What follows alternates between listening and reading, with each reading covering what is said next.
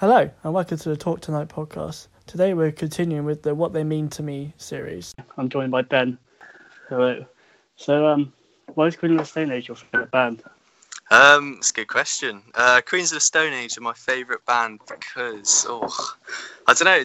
To me, it seems like there's like nobody quite like them really. Like once I started to like get into them, and like they sort of have their own sound. You know, like how Foals have their own sound. Like certain bands, they sort of have that. And but like they just have like so many great tunes. I think like once I sort of like delve deeper into like what they're about, like you know how like certain bands they'll release an album and it'll be like the singles, and it'll just be like filler, like a bit like Catfish. Shock. Oh, I won't bring them up. Sorry. No, you can bring them up. It's fine. You know, it's bad because like they're the band always go to. Yeah, they're just because, like to compare of like how they don't change their sound. But anyway, yeah. But Queens of the Stone Age aren't like that. I'd just like to say. But yeah, they just have like strength and depth. Like they just like you can like delve deeper in it, even though like smaller songs. Like of course they have a few like bad songs, like a bit like duds, but like they do like most of their tunes are pretty great. But like on top of that, they're great live. Like just, I don't know if anyone listened to it has ever actually seen them live, but they're pretty sick. But we'll get onto that, won't we? Yeah, we will. But like just every album they have is like different. Like certain bands, like we were saying previously about Blossoms, like they're sort of like the third album's like hit or miss, like break or break, but they've changed their sound. Whereas like Queens of the Stone Age, like every album's like a little bit different to the last. So like for example, like Songs for the Deaf is like a concept album with like them driving from Los Angeles into the desert, and then like 3 years later they hit you with like this Lullabies to Paralyze, which is like this it's like a medieval album. It's quite like it's like really dark, like you get that sense like listening to it. And then like 2 years later with Era Vulgaris, or however it's said, it's quite like a robotic, like you listen to the songs, they're quite like robotic and like clunky almost. So like each sort of like album brings its own sort of sound. And that's again, like I think that's pretty cool. So like you have like an album for everything, like every sort of mood almost. Does that make sense? I think me and Dan did the Arctic Monkeys one. We were just saying like that is you did say I think that's when you know you're quite a successful band, when you've got an album that can cater for every mood and emotion, you know, and that is 100%. Well, that's the thing with Arctic Monkeys, like you said, like with Tranquility Base Hotel and Casino, like they changed it up so much. Like it caught loads of people by surprise, but like a few years on now, you sort of realise how good that album is, don't you? And I think even like with Queens of the Stone Age, like I don't think they really changed their sound up too much like that. But like with, for example, like I said, with having that concept album of Songs for the Deaf, which is like such a great album, and then just changing it up like with this like really like medieval and like gritty album that is Lullabies to Paralyze. It's quite cool how they can just like do that and just drop that and people are just cool with it. You know what I mean? And it works so well. No, it's just probably like why they are as popular as they are, really. Like 100%. So it's just how it is. I don't think it's bands do it enough, really. No, there's so many bands now that play it safe, don't they, and sort of sell out, I guess. It's just it's a bit sad, like I don't know how to describe it. Especially when you know when you know that the potential was there for them so much 100%. Better. Well, that's the thing, like you see like bands release their first album, you can tell they've put like everything into it, and then like you get to like the second album and it's just like they've got the money, like they've started to like see the fame and stuff, you know what I mean? You can sort of tell like a lot of second albums are just bad. Bands just drop off and it's just sad. But Queens of the Stone Age do not do that. They don't. Everyone is every like album they do is different, and it's nice to see, really. So, how did you manage to get into them then? Like, how did you find out about them? Yeah, so actually it was I think I've been listening to them for about just over 3 years now, and I always used to watch like Arctic Monkeys live set at Austin City Limits, because I just really enjoyed that set for some reason. And Josh Homme comes on to perform Knee Socks with with the band, and I was like, oh, that guy seems pretty cool. And then Alex was like, you can see their band later over there. I didn't think too much of it, to be honest. I was like, oh, it's just some like small artist that's like come on and he's like done this thing, being like naive about it. And then like a few months later, I think I was just like listening to like random songs on like YouTube, and I saw like it just come up in the corner, and it was like Queens of the Stone Age, and I was like, oh, that rings a bell. That's that guy, isn't it? And it was you think what is it? You think you ain't worth $1, but I feel like $1 million. Yeah, I can't. It's a long Lorna. Yeah, it's a long ass title. But like as soon as I like pressed play on that, and I was like, holy wait, can I swear on this? I won't. You know what I mean. Try and keep it limited, you know. Yeah, but it like blew me away. Like it was like such like a this like high octane song sort of thing. It just literally blew me away. It was like, oh my god, this song is like amazing. Like, and even to this day, like I listen to that and I'm like, that song's just incredible. Like it's just a riff. Like it's just like, I don't know. I just don't know how to describe it. It's like as soon as I heard that song, I was like, this is gonna be my favorite band. Like. It was such like it just hit me like certain songs. Man. That is the thing. Like everyone's got a different favorite band. Hence why this is going to be like a series. Yeah, a series, man. And everyone does have a favorite band for whatever reason. It could be like a list thing, or it could be like that you've seen them live. And you didn't really think much of them before, like just listen to them casually. Yeah. And then you go see someone live and completely change, like. Oh, 100%. Have you got a band that you like saw live and you were like, okay, like changed your opinion on them? Foo Fighters, I think. Fighters. I liked them anyway. Yeah, but then it sort of hit you. Yeah, I was like, Jesus Christ, man, these are incredible. Yeah. And then it's generally the only reason I went to Reading last year. Yeah, really. But luckily, the lineup was enough for me to. Yeah. It wasn't awful, but yeah, I know what you mean. Like, well, Reading's just going downhill a bit, isn't it? Recently, it's like you're clutching at straws, really. But like, I see what you mean about like live bands. Like, obviously, this is about Queens of the Stone Age, but I must say, like, when I saw Slaves, was it Community Festival like 2017 or something? I hated them at the time. I was like, why do people listen to Slaves? They're not that good. And I saw them live, and I was like, okay, that like instantly just changed my opinion on them. Yeah, I love when that happens. It's great. Like they're so good. But yeah, no, that's how I got into Queens of the Stone Age. Sorry, I got off track. No, so like you listen to all their albums and stuff, and they've got like I think it's 7 or 7 at this currently. Yeah. Yeah. So like, what would you say is like your favourite one? It's a good question. It's a tough question, I think, because like. With like other bands that I love, like I always have like one album that I can go to and be like, that's like the go-to album. But whereas like Queens of the Stone, I don't know, man. I have 3. Like there's 3 albums that I think are absolutely incredible, and I can't really like say which one's like first, second, or third. Like Queens of the Stone Age have 3 like magnum opuses, if that makes sense. Like these are the albums. So like Rated R, which is, well, if I go in like chronological order, Rated R is their second album. That's a crazy album. Like it's just like loads of like drug references and stuff. Like they were sort of like they would, you know what it is, they were just like on it. They were, like drugged up and stuff. But that's like a crazy album. And then you get like probably like the classic Queens of the Stone Age album, which is Songs for the Deaf, which obviously has like No One Knows and like Go With the Flow, which is obviously like their 2 biggest songs. But like that again in itself, that's a great album. That's like a concept album. And then I would probably say if I had to choose, Like Clockwork is my favourite album by Queens of the Stone Age, possibly ever. Like it's such a I think if I had to choose, like I think that's the one I've listened to most. That's the one I like resonate most with me. I feel like that is the one that you would associate that band with, like, or seeing. Yeah, like, I'd probably say between Songs to the Deaf, I think it's a bit bigger, or Like Clockwork, one of the two. But for me, Like Clockwork, because like, everything about it, it's like perfection, man. It's like the songwriting's amazing, all of the songs sound like crazy. Like they're just all the songs are great on there. But like the thing is with that as well, it's like the production. Like I know, like obviously, like when you listen to stuff more, you sort of start to like notice the production a bit more and stuff. And it's just like everything on that album is just perfect. Like the bits in between the songs, they just sort of just like go into each other. Like it's just honestly, it's such a great album. I love it. Yeah, it really. But like it has like a whole host of like, it's got like Trent Reznor in there. It's got like Elton John, Alex Turner's on there. But like it's quite subtle. Like you couldn't tell that you have all these like features on there.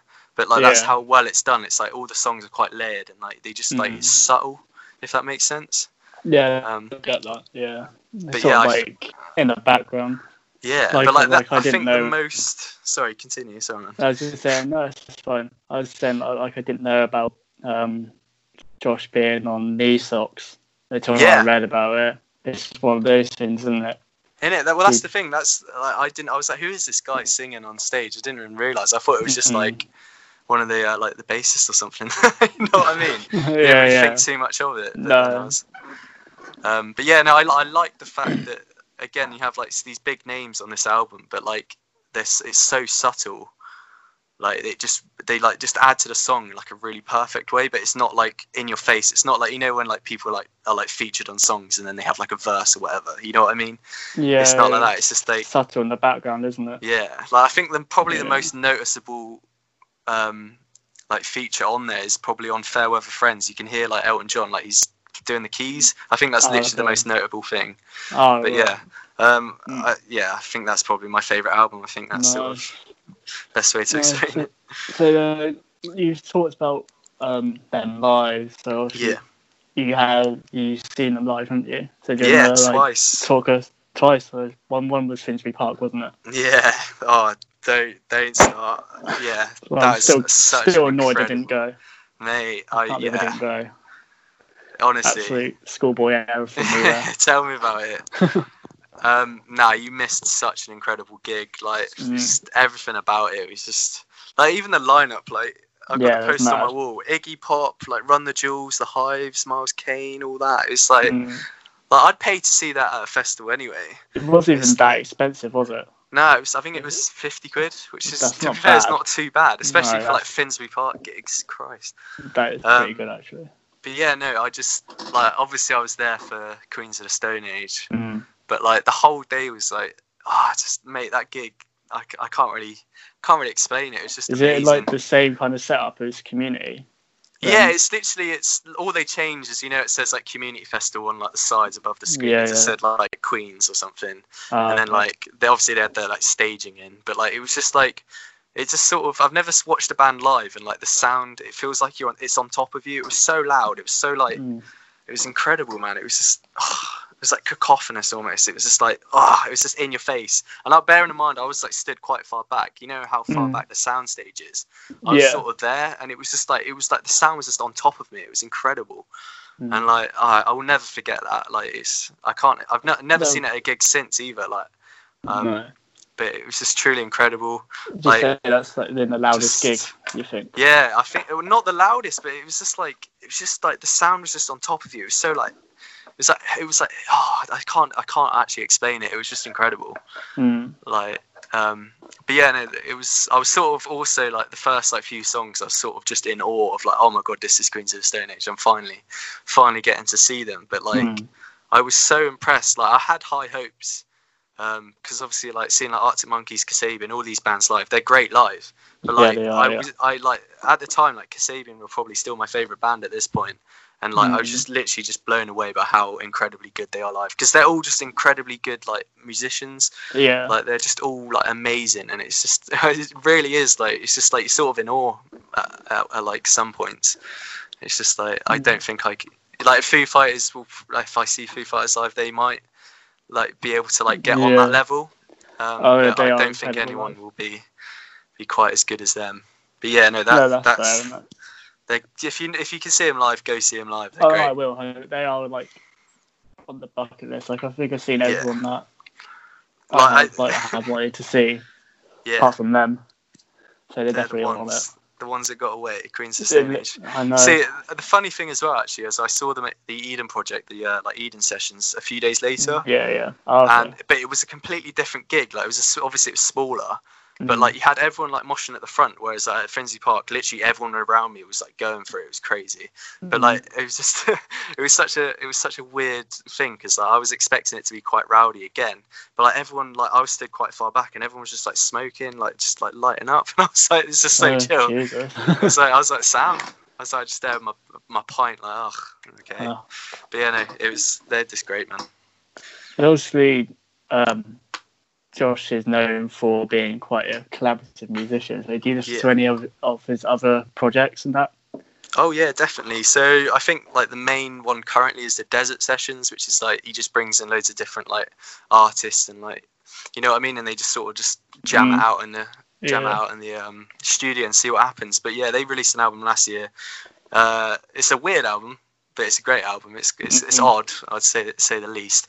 But yeah, Desert Sessions, that's some cool songs in there. It's more like they're just experimenting with stuff in there. But I've listened to a bit of them Crooked Vultures, which is Josh Homme, Dave Grohl, and it's the bassist from Led Zeppelin, I think. I can't remember his name. I've listened to them a bit. His name eludes me. I've literally forgotten it. It's gone out of my head. But yeah, it's a big like star-studded lineup. I've listened to them a bit. I can't fully get into them, but it still sounds pretty good from what I've heard. No, I really like them. Because they're just like quite no nonsense as well. They're just definitely just standard rock and roll, and it's just just straight up. Like it's like, what do you want to listen to? Rock and roll. Just stick them on, then. Literally.